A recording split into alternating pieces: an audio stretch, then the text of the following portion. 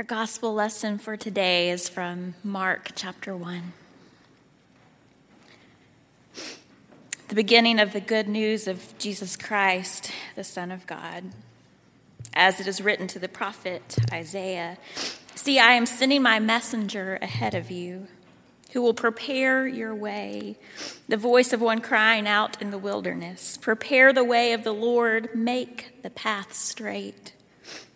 John the Baptizer appeared in the wilderness, proclaiming a baptism of repentance for the forgiveness of sins. And people from the whole Judean countryside and all the people of Jerusalem were going out to him and were baptized by him in the river Jordan, confessing their sins. Now John was clothed in camel's hair, with a leather belt around his waist, and he ate locusts and wild honey. He proclaimed, "The one who is more powerful than I is coming after me. I'm not worthy to stoop down and untie the thong of his sandals. I have baptized you with water, but he will baptize you with the Holy Spirit." Friends, this is the word of the Lord. Thanks be to God.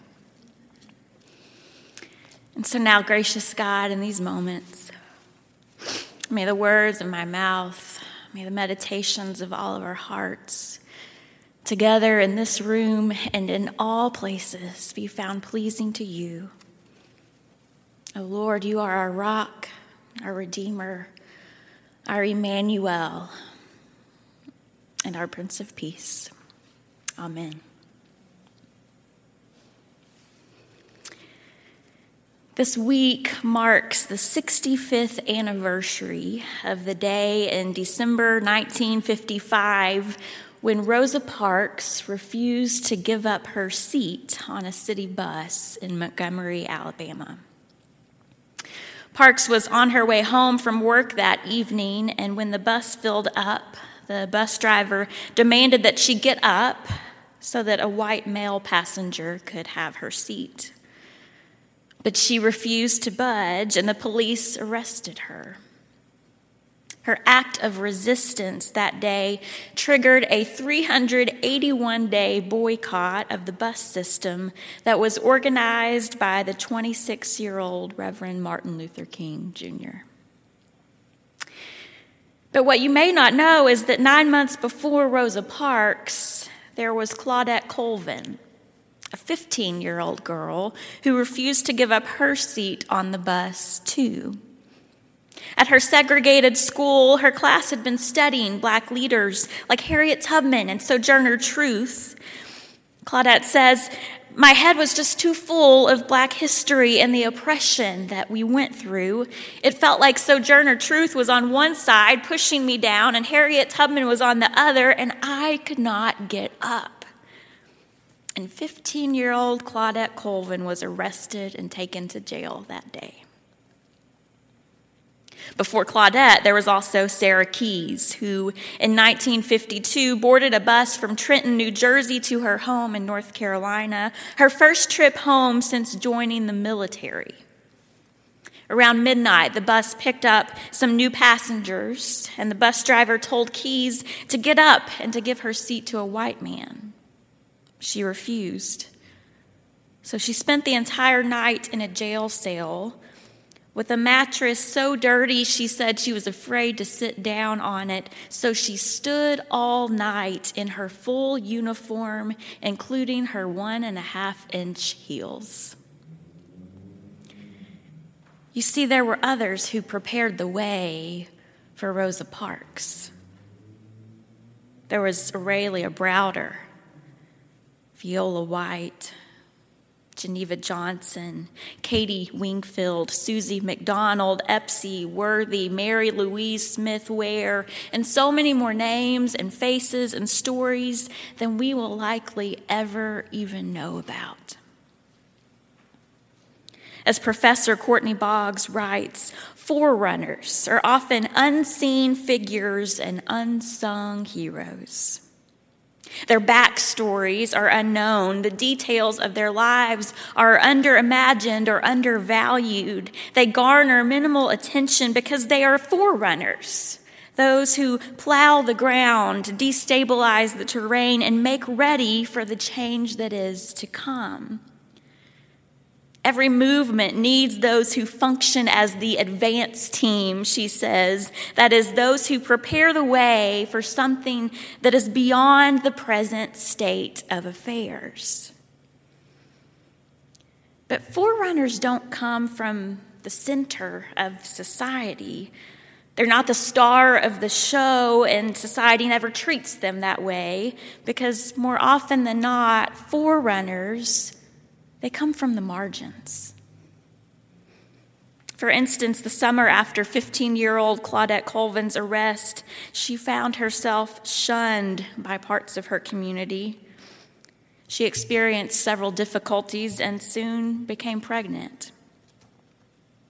And while Claudette started getting involved in the NAACP, civil rights leaders didn't want someone like her, a pregnant teenage girl, to become the face of the movement. They didn't think anyone would take her seriously.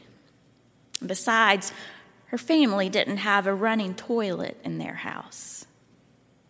To this day, in an interview with the Washington Post, Claudette says, "They didn't want me because I didn't represent the middle class. They didn't want me involved because of where my family lived and what my parents' background was." Historian David Garrow says the reality of the movement was often young people, and often more than 50% women. But the images we most often see and the stories we most often hear are of men in suits. However, Claudette Colvin still remembers something her pastor said to her when he came with her mother to pay her bail and take her home from jail that day. "Claudette," he said, "I'm so proud of you. Everyone prays for freedom. We have been praying and praying, but you're different. You want the answer the next morning. And Claudette, I think you've just brought the revolution to Montgomery, Alabama." In today's gospel reading in Mark, there is someone who is preparing the way for the revolution that is getting ready to take place. A man named John the Baptist. He's not the kind of man we expect to be at the beginning of Mark's gospel. He wears camel hair clothing tied around his waist with a leather belt, and he eats locust and wild honey from the fields. And he comes to us crying out not from the center of the city, but from the margins of society, from the wilderness. As Caroline Lewis remarks, the opening of Mark's gospel reminds us of the decentering of God's news that is found on the edge of everything.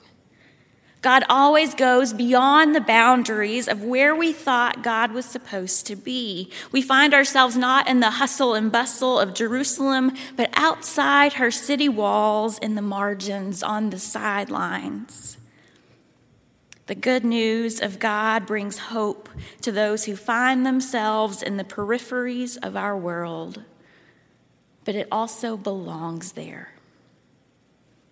So much so that if we continue reading in Mark verse 5, we find that all the people of Jerusalem are going out into the wilderness to discover what the fuss is all about. And something about what John is saying and doing out there in the wilderness is compelling and captivating to them, because they are going to be baptized right there by the River Jordan. And it makes me wonder, what voices are you and I listening to today? Are we paying attention to what God is saying and doing outside of where we are? On the margins, in the wilderness? Because maybe that's exactly where we need to be looking and listening and paying attention this Advent season to find hope for our weary world. Back in October, a handful of us from Highland marched with about 500 more from our community in a peaceful protest from Tyler Park downtown to Brianna Square. And one of the people leading our chants along that protest was a young man named Travis Nagdy.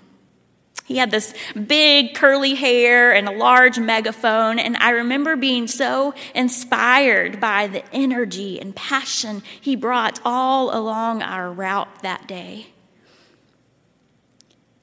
But Travis's name is now on one of the crosses outside of Highland that we will hammer into the ground this afternoon.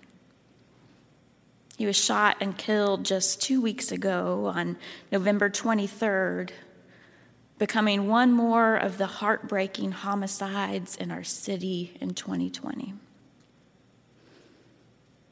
As I've been reading and learning more about Travis's story this week, it became so very clear to me that Travis Nagdy was a modern-day John the Baptist. But instead of camel hair clothing, he wore a Black Lives Matter t-shirt. And instead of a staff, he carried a megaphone. Travis is one of the forerunners in the revolution that is taking place in our city and our country. According to a November 23rd article in the Career Journal, after the Attorney General's announcement about the Breonna Taylor case, hope for many in our community felt out of reach. But a young man named Travis Nagdy clung to it. And as he looked into a crowd of protesters gathered at First Unitarian Church downtown that day, he began to speak. He told them that 2 months before this movement began, he was the closest he had ever been to committing suicide. But he came out to observe the protest happening downtown, and he was surprised. He said there was just so much beautiful interaction going on between people that it made me realize that what was going on out here was something different, and I wanted to be a part of it. And it gave me a reason to live. Soon, 21-year-old Travis became one of the key leaders of the movement. One of his mentors said, "Travis is irreplaceable." Travis really believed he could help change systemic racism. If you ever needed to see hope in a young man, you could look at Travis and see it. He was a beacon of hope, him and his megaphone. When hope again feels distant, the Career Journal continues to read, some are clinging to it now in Travis Nagdy's name. One person notes, I hope he will become a symbol of this violence and that we'll finally say this stops with Travis. We're finally going to put some attention on this thing and we're going to wrap a movement around it and we are going to be serious about what is going on in our city. This afternoon at 3 p.m., we will hammer now over 140 crosses into our lawn in memory of all those who have been lost to homicides in our city this year. And perhaps all of these crosses on our lawn are voices crying out to us from the wilderness that is 2020, crying out for us to wake up, to repent, to change, and preparing the way for the revolution that is to come.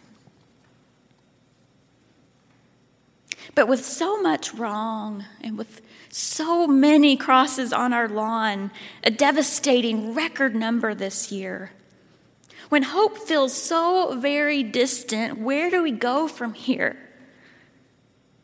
That is, after all, the question we are asking ourselves this Advent season. Where can we find hope for our weary world?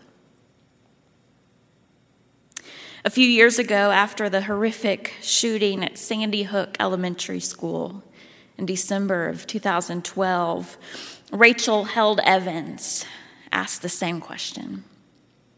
And she wrote these powerful words that I return to every Advent, but I find them to be especially significant this year. She says those little Advent candles sure have a lot of darkness to overcome this year. I see them glowing from church windows and on TV, in homes and at midnight vigils. Their stubborn flames represent the divine promise that even the smallest light can chase away the shadows lurking in our world. That even in the darkest places, God can't be kept out. It's a hard promise to believe today, I know.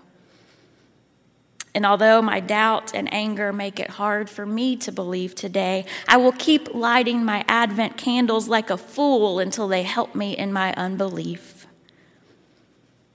May their flames be a reminder to all of us, she says, that we don't have to know why God let this happen to know that God was still there and here and in those swaddling clothes and on that cross and in the grave and on the throne. For no amount of darkness can overcome the light. If I can go off script for a moment, I would love to share with those of you virtually what it feels like in here this morning. Because I think as we watched the virtual choir, there was not a dry eye in this room. And I began using my mask as Kleenex because that was my only option in this moment.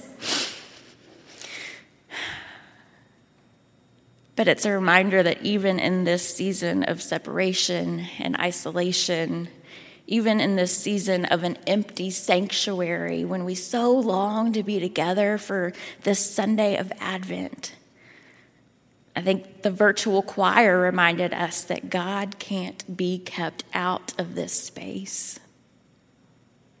And so Kathy and Austin, thank you for the tireless hours. And choir, thank you for the tireless hours you put into that to remind us of that today. Friends, may we remember when the world feels so dark and weary, to look for those stubborn little Advent lights. You know, something I've never thought of before working on this sermon is that the Advent candles are actually placed alongside the edges of our Advent wreaths. They're not in the center, they're on the margins. And yet each of those outer candles is a beacon of hope, lighting our way forward for the hope that is to come. In the same way, I believe that Claudette Colvin was a light, and Sarah Keyes was a light. Travis Negdy was a light, and Breonna Taylor was a light. This morning, our choir was a light, each of them reminding us to be bold and to be brave with the lights that are within us, that we might progressively light the way for the hope that is to come.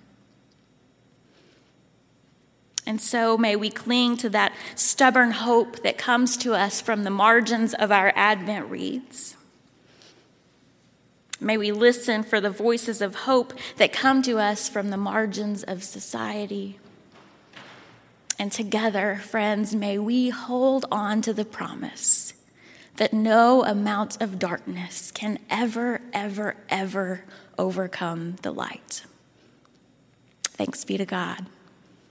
Amen.